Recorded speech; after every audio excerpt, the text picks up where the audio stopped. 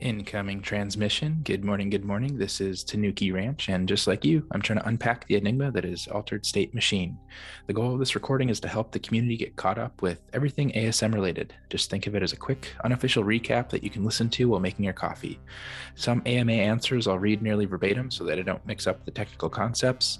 Other questions I'll just provide a brief summary. For community brainstorms, we're just having fun speculating what might unfold in the future. These recordings are entirely for the community, so hit me up on Twitter or in the Discord and let me know what you'd like to hear next. I would strongly encourage you to check out any topics discussed in their entirety and head to the Discord server for the source material. That link can be found in the show notes. As a reminder, I'm simply relaying the questions and answers from a previous recording. This is in no way meant to be financial advice. Do your own research and don't make choices just because my summary or interpretation wasn't accurate. Are you ready? Suspend disbelief with me and try to keep up. Here we go.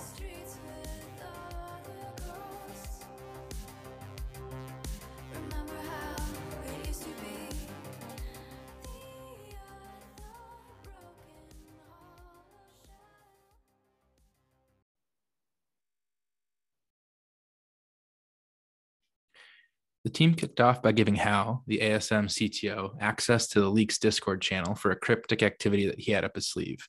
They reintroduced John, who we met briefly on AMA 10, but gave him a proper welcome this time. John's the principal of data science and tokenomics, and he's working with Delphi on the tokenomics for Asto and the liquidity bootstrap auction preparation, amongst a ton of other stuff for the project. John shared a little bit about his background, which is in data science, and over the past 10 years, he's built thousands of different models across a number of different industries. He said a company like ASM that's focusing on AI and ML was a very natural fit for him. He enjoys breaking down complex systems and really understanding all the different dynamics of how different groups interact with these different systems. The team then introduced the Agile framework that they've been using for their planning and execution of tasks that they have in front of them. As a bold experiment, the team will be starting to expose the Agile pipeline directly to the community so that you can see exactly what their engineers and design teams and everyone else is working on. They'll provide 2-week blocks of time so that we can see what's coming down the roadmap and get a clear picture of the release schedules. There'll be a page on the ASM site so that that'll be updated every 2 weeks at the end of each sprint, which will probably be timed to coincide with AMAs. They'll plan to see how much information resonates best with the community, tweaking it to provide more or less information depending on feedback and community engagement. They're looking forward to a dialogue with the community on what's being developed. Carmen then posted a screenshot of the current week's release schedule, so check that out in the Discord. They said this is an important step forward in terms of how they integrate with the community. Hal added that the Agile methodologies allow them to be reactive to the change in needs of their stakeholders, of which there are many. So this allows them to be responsive and to start to incorporate community feedback as we build things together. They'll start with high-level milestones and save the really technical questions for AMAs. Hal then shared what he's been excited to leak to the community, which was a video that he dropped into the Leaks channel, which shed some light on the First Brain utility. And we can expect to see that with the Thingies project. The team then let us know more information about their partnerships with ABG, Authentic Brands Group. They've been actively building their collab project with them, and we can expect more information to come out in the next few weeks. The last announcement is the team will be at South by Southwest. The first question from the community asked about the patent that the team had filed and any details around the progress of that. Hal said that the key and first patent is pending, and they've made some fine-tuned updates to the claims to hone in on some of the very specific aspects of the protocol. They don't really talk too much about the patents because they have 3, maybe 4 in the works early this year to cover some of the cool stuff that they've been blending with the protocol. They're still discovering new mechanics and new ways of doing things, and until those are locked in, they're trying to keep it under wraps. The next question revisited Brain Snow from the last AMA and the Zygor scene from Fluff and the Mushrooms. David said that it's a question for the newly hired person on the communications team, which will be working on this. And the messaging around the various projects and how others will tie together is also going to be coming from that individual. The follow-up question asked about dropping ASTO to characters and how the weighting of ASTO based on the characters will occur. They haven't released the details around that, but will be a reverse claim drop. The longer that you wait, the more that you'll get. So it's a bit of a gamified way to pick up pick your moment to claim. And the way that it's designed is because the tokens are released over time. It's handed out over time. Community members will get 80% of the available supply of ASTO tokens in the market when it's launched. For the first airdrop, they'll do to community members, and then over time, early contributors will be able to vest, and more tokens will come into the market. The total amount that they're allocating for the All-Stars will be slightly less than the brains. But if you compare 4 All-Stars to 1 brain and look at the maximum amount of time to claim your All-Stars airdrop, then in that scenario, you may end up with a greater amount of ASTO from the All-Stars than the brain.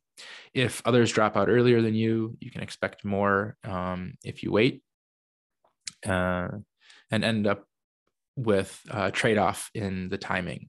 So the great thing of the Genesis Brain airdrop is you'll be receiving that in week 2 of the protocol, which is insane to think about. The last question from the community member asked about the rarity of brains, the low end of the bell curve, the extremely dumb brains, in other words. The rarity that will matter is based on performance. They can expose the performance of the brains so that they're training and will be better indication of how they do in the long term. So in other words, the training is a better indication than the IQ.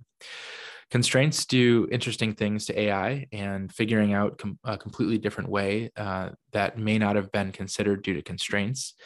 While the IQ is an indicator of capabilities, not necessarily an indicator of performance. The next question asked about the color combinations of thingies matching the brains. What happens with thingies that are all white and have an all white background? There's more that goes into generating the profile based off the thingy's attributes than just color. Without digging into the inner workings of how they're doing it, they wanted to clarify that it's not just one thing impacting the brain. A completely blank or white thingy won't be stupid. The team mentioned that AI is involved in how paintings and furs are connected, but they're going to look to the fluff community to share more details. The next question asked if the brains inside the thingies will be their own separate NFT. The brains inside thingies are tightly related to the brains and cannot be decoupled. The brains inside the thingies are very important to the thingy and are essentially a part of the thingy. Hal clarified the difference between a potentially highly lucrative activity with Genesis brains and the tightly coupled nature of thingies. The next couple of questions were about staking for ASTO brains and when in the process does the passing of hereditary AI come into play. The team said hereditary AI comes later down the track once they have some things for our brains to train in. Because hereditary AI passes down the knowledge to their children, so they need to be learning skills and do that sort of stuff. The staking to Gen 2 brains is happening to ensure that there are enough brains to service the APHA use case and also other upcoming use cases as well. There are a couple talking points around the concepts of passing down traits. If you imagine a breeding pair of brains and you imagine all the interesting combinations of the parents and the skills that the parents have learned in the context of their abilities and an interwoven training history, it will have interesting similarities to the parents, but will be completely non-deterministic, similar to life genetics and expected outcomes in that way. In other words, there will be a derivative of the parent's genome matrix. So there will be completely different families of brains. The details of constraints of reproduction has yet to be decided, and that will come later after the training occurs. Once data comes back and people are using their brains, we will know more about the supply and demand to know more about breeding constraints. The next question asked if the full mapping of brains as far as breeding goes, if you focus on certain traits from breeding, will those traits be reflected? The answer was just like with kids, the process is non-deterministic, similar to genetics. there's a higher likelihood, but with mutation, there are things that appear that you never imagine. The next question asked about the details of the Agile framework that the team is using. They said that they're doing a dual track approach so that they can push down updates based on stakeholder feedback. There are many stakeholders that have been here since day one, and the team wants to be able to incorporate a whole channel of inspiration coming from the community. They're doing discovery for the industry to know how to best incorporate the community into a project. The follow-up question asked about AI and how we timestamp memories because of the way that traits work and with neural networks for complex models, and the way that teams interact with each other, wanting to know if there's a possibility about how we timestamp how we train. So if you want a beefy character or a speedy character, is that something that's possible? Abilities are immutable things drawn from the genome matrix. The skills are the brain's learning how to be as successful as possible given those constraints. If you incentivize them to do altruistic skills like assists or good passes, then we see a strategy coming out of it with discrete reinforcement. They're going after discrete reinforcement learning, and we'll get some deep in the weeds AI conversations going in one of these AMAs. The next question asked about training in gyms and how interactive the training process will be. Is it something that we will interact with? The training the team has set up has a whole bunch of levers and knobs that can be exposed from the machine learning process. But at the time the game launches, the team will refine what the available sliders and knobs will be to focus on specific things. So you send it off to do those things and have it come back. They're working on other projects and collabs that they're advising on, which look at exposing those in the runtime. You can reward or punish a certain behavior, which is a simple reinforcement interaction. The ability of things that you can do is quite broad, but for AFA, they will give some sliders to focus or ignore on certain things. The next question asked about South by Southwest details, and the team confirmed that David, Lenny, and Carmen will all be there. They have some activities on the 12th and the 13th of March. The follow-up question asked about collabs and which direction the help is happening. Some of the conversations specifically are around the interoperability of many assets for the new ecosystem, and we'll see all-stars in other places other than on the football pitch. The all-stars name came later down the track and were originally named puckers because the first prototypes look like a hockey puck. The next question was, have there been any conversations around bosses and primes and what they're likely to get rewarded with? The official announcement is that bosses are being provided unique arenas. There are quite a few more to be revealed. They also said that primes have special stuff as well. And it's a different mechanic, but it would be equally cool. The next question asked about training and the sliders that we'll be able to adjust. Will there be a flat rate for training based on the scale, or can we pay more to train faster? Hal said that it's not fully locked down, but you pay for the amount of experiences that you put through. You incentivize one of our all-stars to score goals, for example, and the cost of training will be directly tied to the amount of training that you put them through. Once there are other gyms, will the owners of those gyms be able to set the price based off of a higher level of training? This will be something in phase 2 of the protocol, which is decentralized training. When people are bringing their GPU capacity to training environments, there will be a market to be made. So yes, they will be able to set the price via price discovery. Next question was, has the team looked into self-service training? Yes, the extremely talented team of engineers have looked into a lot of different models. Thingies are a different type of model, for example. The next question asked about the interoperability of things like Metaportal, ZooDAO, and how important those will be. The whole point of what they're doing is open interoperability, and they're all releasing tools to interact with themselves and other projects and bringing the ecosystem together. They're going to start with very highly curated list of projects where the integrations are really deep. And then over time, as the tools are honed, it will be easy to pick them up and evolve. The next caller asked about the car pictures that have been leaked recently and the autopilot feature in those pictures. David, Jeffrey, and Aaron all love cars and try to collect them to the best of their abilities.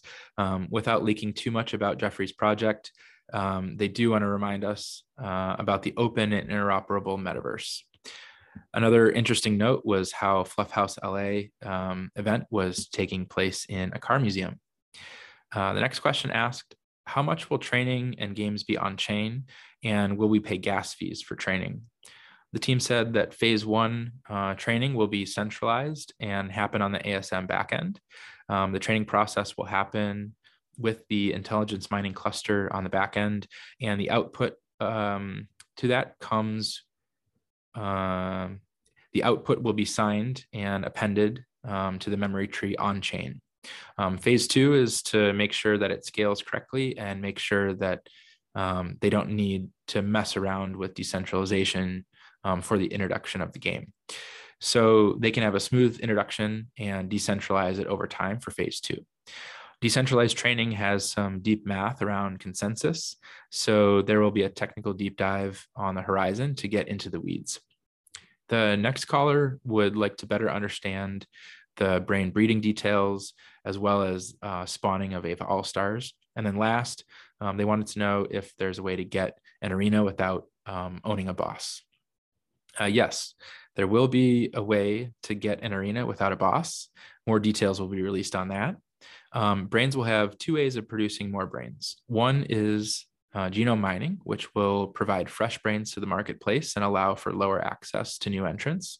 The second is breeding function of brains to pass down training and experience after training comes. The breeding of AFA will be a mix up of two breeding pairs, similar to a child, but a random element as well, which gives them new designs and traits that can be introduced into the ecosystem over time. If two all-stars are the same family, for example, there's a higher chance the child will be the same. The next question is about configuration and making sure if you want something a certain way, then go for it. And the team said, correct. Configuring isn't mandatory, and it's just up to personal preference. The team can't imagine any reason why they'd want to enforce a configuration at this point in time. The next question asked if it was advantageous to unbox sooner rather than later.